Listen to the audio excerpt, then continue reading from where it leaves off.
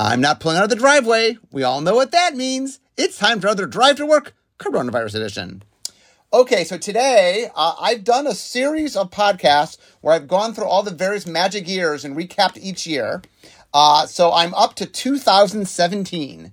So today I'm going to talk all about everything or most of the things, the major magic things that happened in 2017. But there's a lot to get to, so let's get going. Okay, first, on January 20th, Aether Revolt gets released. It was designed by Mark Gottlieb, developed by Ben Hayes. Its codename was Stock. It had 184 cards, 70 commons, 60 uncommons, 42 rares, and 12 mythic rares. It introduced the improvise mechanic where, kind of like Convoke, you could tap artifacts to pay for these spells, and a mechanic called Revolt that cared if a permanent you control left the battlefield. It also made use of, Aether Revolt was the small expansion to Kaladesh, so it made use of all the stuff from, or most of the things from Kaladesh. But anyway, it was a small set, and it came out at the beginning of the year. Quickly, very soon after, February 3rd through the 5th, in Dublin, Ireland, was Pro Tour Aether Revolt. All the Pro Tours this year used standard and booster draft, so I'm not going to mention that for all of them, but all of them did. At that event, Lucas Esper Berhold of Brazil defeats Marcio Carvalho of Portugal. So at the time, for those who remember, the Pro Tours were tied to the releases of the event. So each Pro Tour, like long ago, Pro Tours were named after the city they were held in. And then we switched over where Pro Tours were held after the set that had come out. So it's tied to Aether Revolt. So this was Pro Tour Aether Revolt. Then on March 5th was the Magic Online Championship, won by Josh Utterladen from the United States. We'll hear his name later in this year. It's a good year for Josh. Okay, on March 17th, Modern Masters 2017 is released. So we had done the first Modern Masters a few years before, and then we had done a second Modern Masters, and then we had done an Eternal Masters. So this was the fourth Master set and the third Modern Master set. For those that might not remember what Modern Master was, is they were all repeat sets with cards that were legal in Modern. But it was designed to be a fun draft environment, and it was a means by which people could get cards for Modern. So it allowed us to reprint a lot of different cards. Anyway, Modern Masters had been, this is the period of time where we put out a lot of Master set. There was a couple of years where we pumped out a lot of, in fact, this set, 2017, has 2 Master sets in. I'll get to the second Master set. But anyway, it was a fun draft environment that you could draft, and it had lots of reprints of things for Modern. Next up, Dual Decks, Mind versus Might. This came out on March 31st. So for those that remember Dual Decks were 2 different decks, pre-made decks that had a theme, and they were meant to play against each other. The theme of this one was Mages versus Warriors. So it was a blue-red spell deck versus a red-green sort of brawn deck. So one was more spell-oriented and one was more creature-oriented. And the idea is it was just sort of, one of the things that dual decks like to do is sort of just find different conflicts. So this is a higher level conflict, the idea of sort of magic versus brawn, although obviously all magic spells because it's magic. Okay, next, on April 28th was Amonkhet. So that was led by Ethan and I. We co-led the design. I led the first half and he led the second half. And then Dave Humphreys led the development of that set.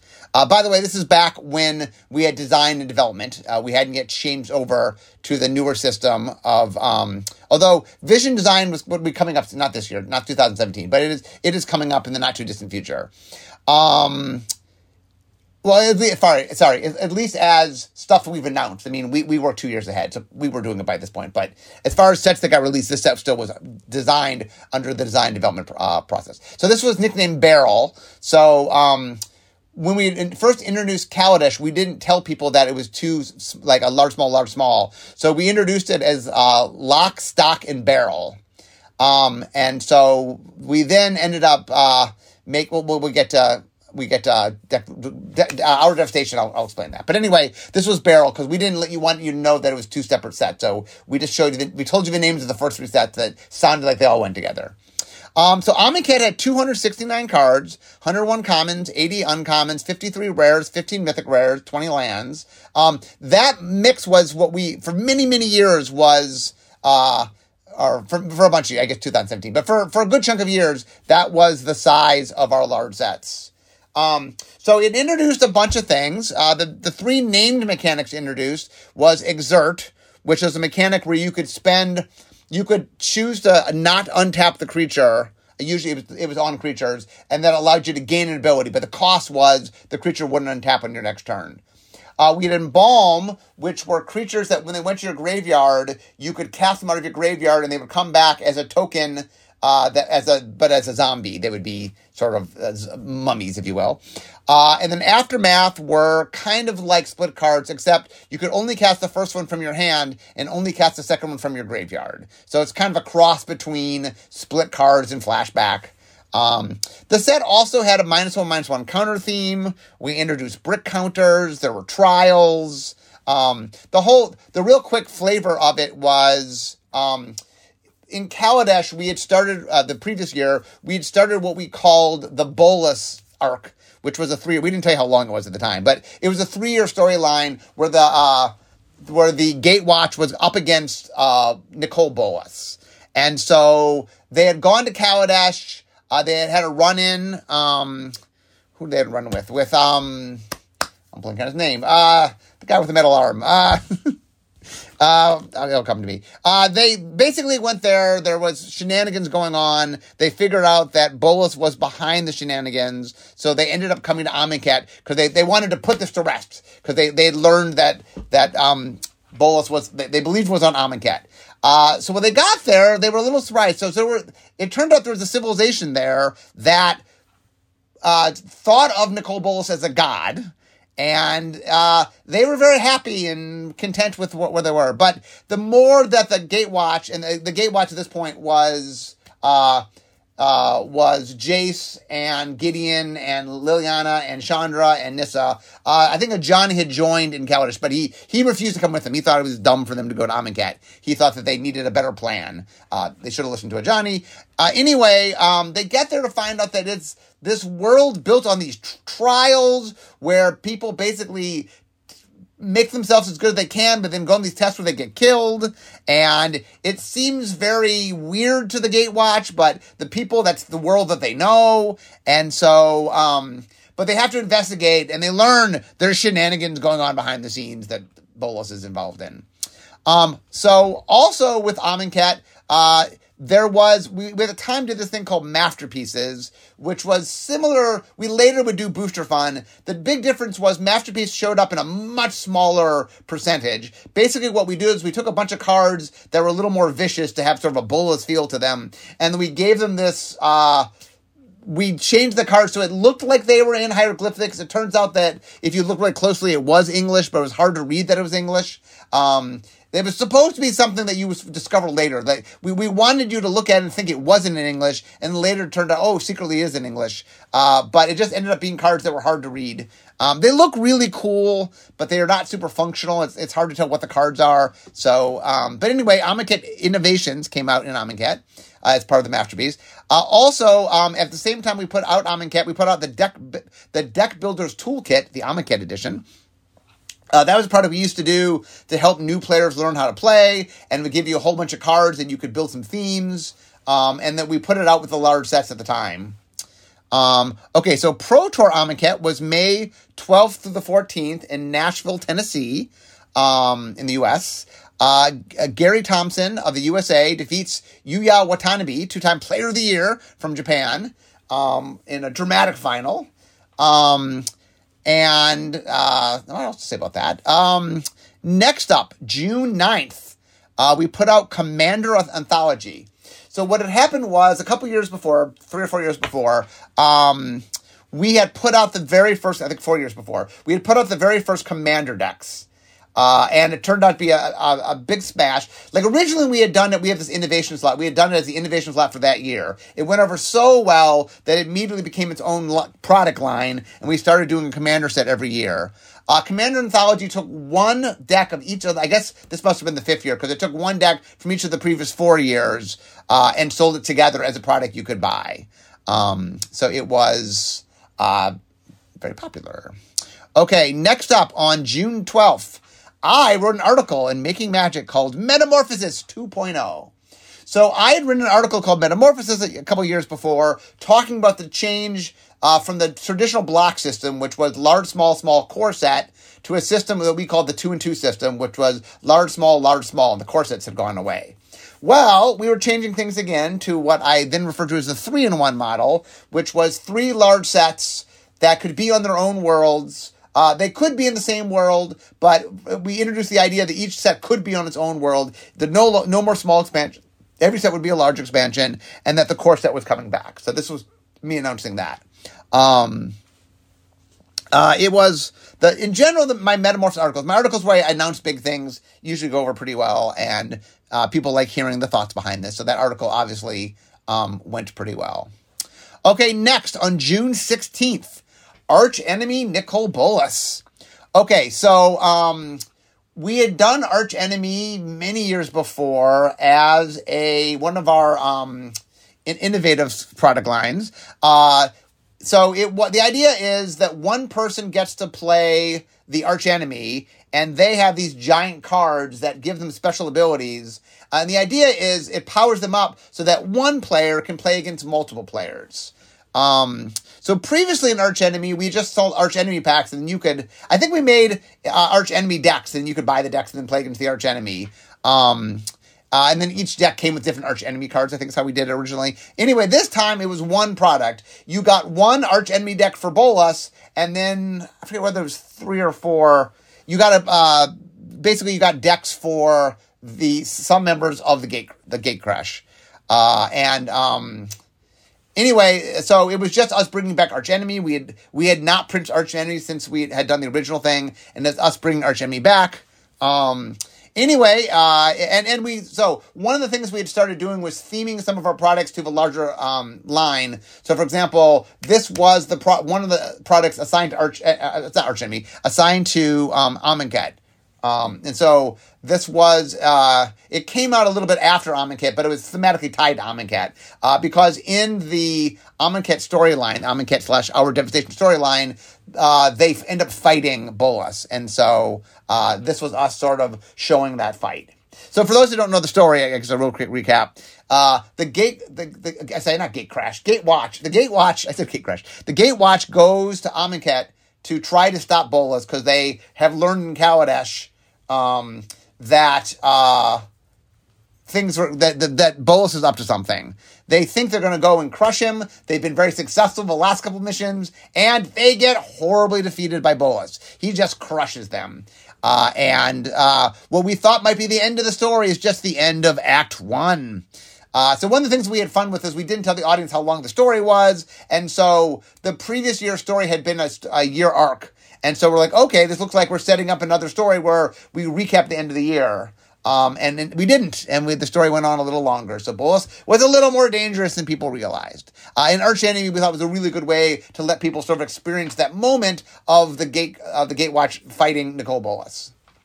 Okay, then in July 14th, Hour of Devastation came out. So designed by Sean Main, developed by Ian Duke. So its codename was Laughs. So what happened was we had Lock, Stock, and Barrel. And so we ended up tying this, so it was like Barrel of Laughs. So we tied this to Barrel since it was too small. It was a small set to go with the large set. It had 199 cards, 70 commons, 60 uncommons, 42 rares, and 12 mythic rares with 15 lands.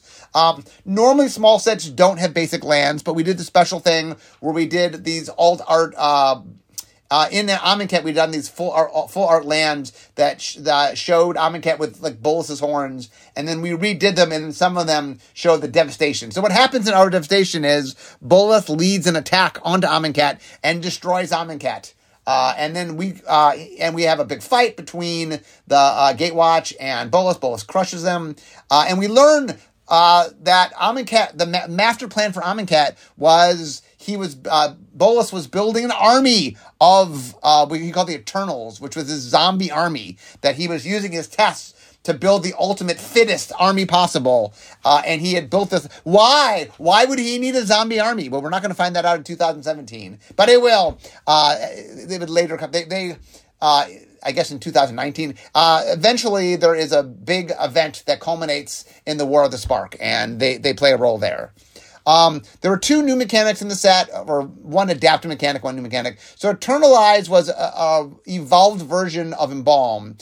It worked like Embalm, but instead of them coming back at whatever their power toughness was, so like when you did Embalm, it was literally exactly a token that was a copy of the creature. But Eternalize, they always turned to a 4/4. And the cards were designed such that you had a more upgraded effect. It cared about their power. So the cards became more powerful when you brought them back.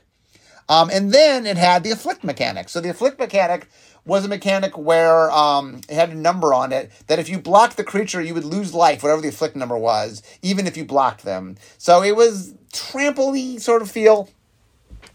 And sometimes the Afflict number could be bigger or smaller, but it just meant even if you block them, you're still going to take some amount of damage. So you kind of couldn't stop Afflict creatures dealing a certain amount of damage.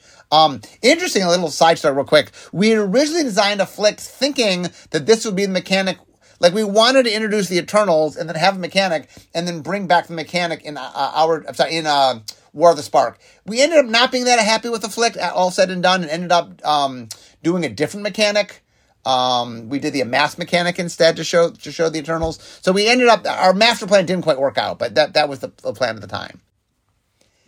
And then, let's see, in July 28th through the 30th, there was Pro Tour Hour of Devastation in Kyoto, Japan. So Paulo Vitor Dama de Rosa of Brazil defeats Sam Party of the U.S. So Paulo, those who know, is one of the best Magic players of all time. He's won numerous Pro Tours. He's won the World Championship. Anyway, this is also a good year for Paulo, as we will see.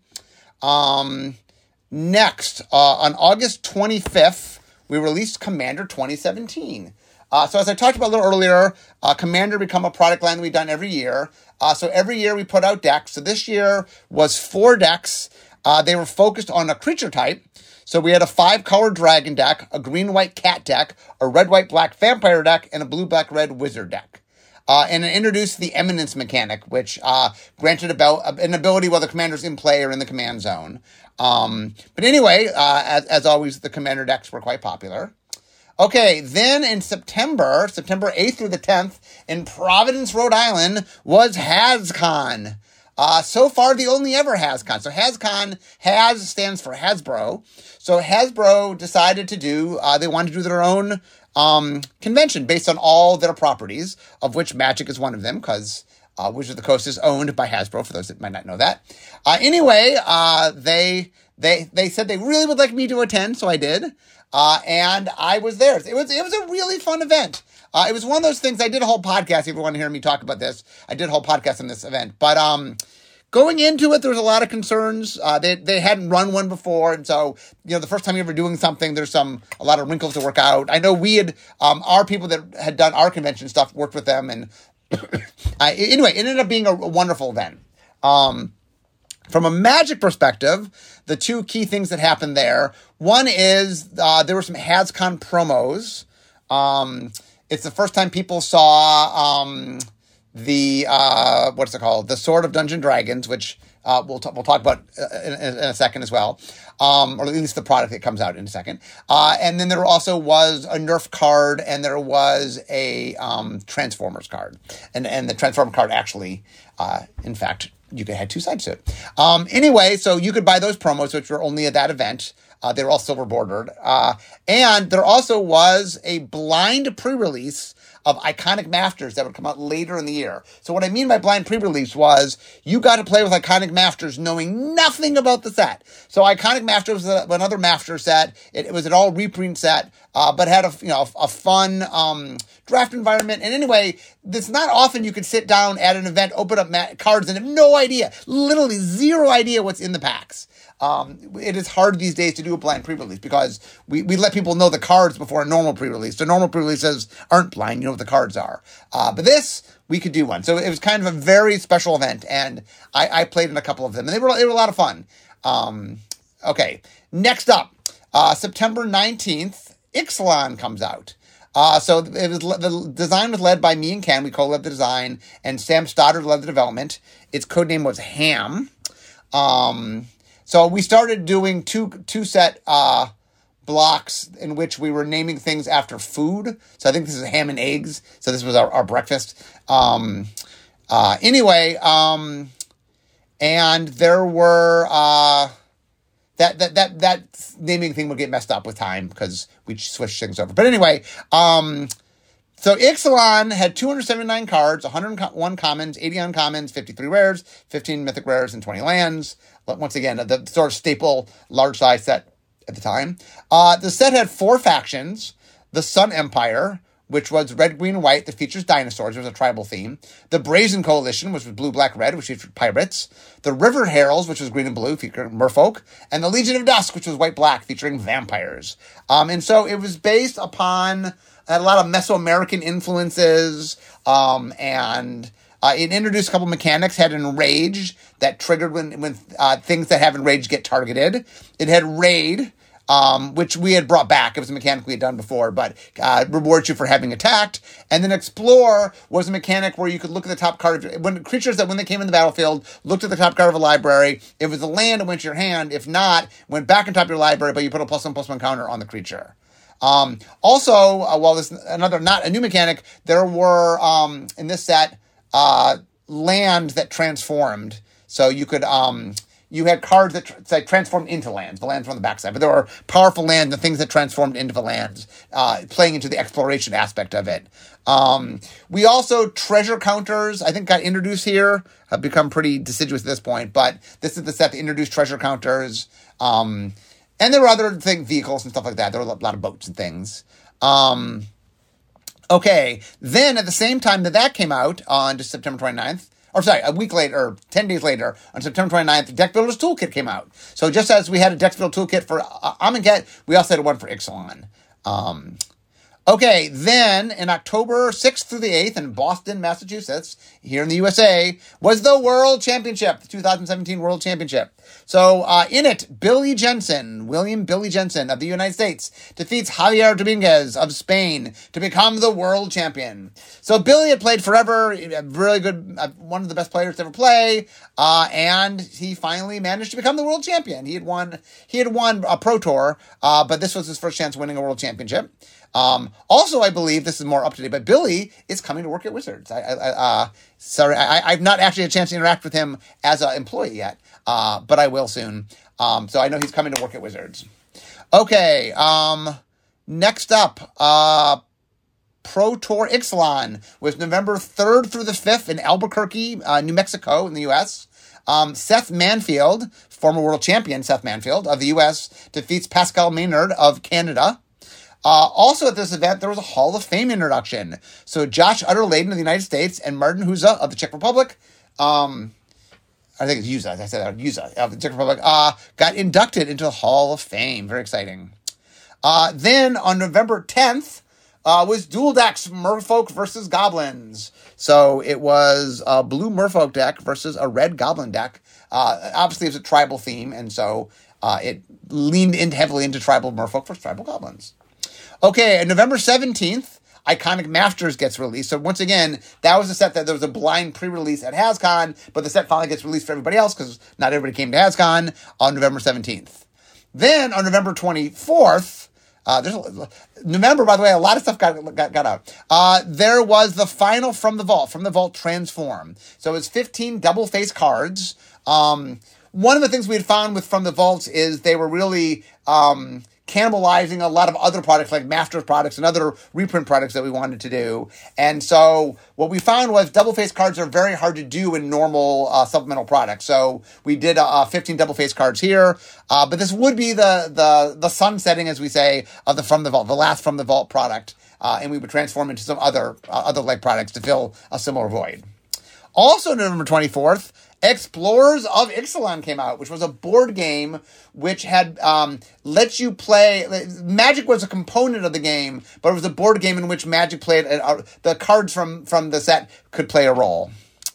Okay, then in December 1st to the 3rd in Nice, France, was the 2017 Magic World Cup, where Japan defeats Poland. So at the time, we had separated out the individual world championship from the team world championship to make the Magic World Cup is what it was called.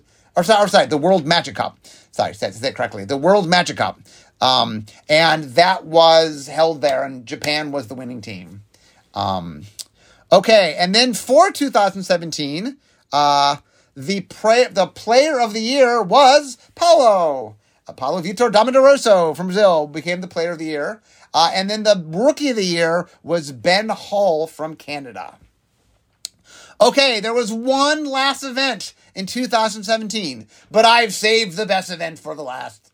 So on December 8th was Unstable, the third unset. Many years in the making. I think like 13 years. There was a 13-year gap between Unhinged and Unstable. And I believe we were working on Unstable for like 7 years. It took a long time to come out. So there were 268 cards. I'll put an asterisk on that. I'll explain that in a second.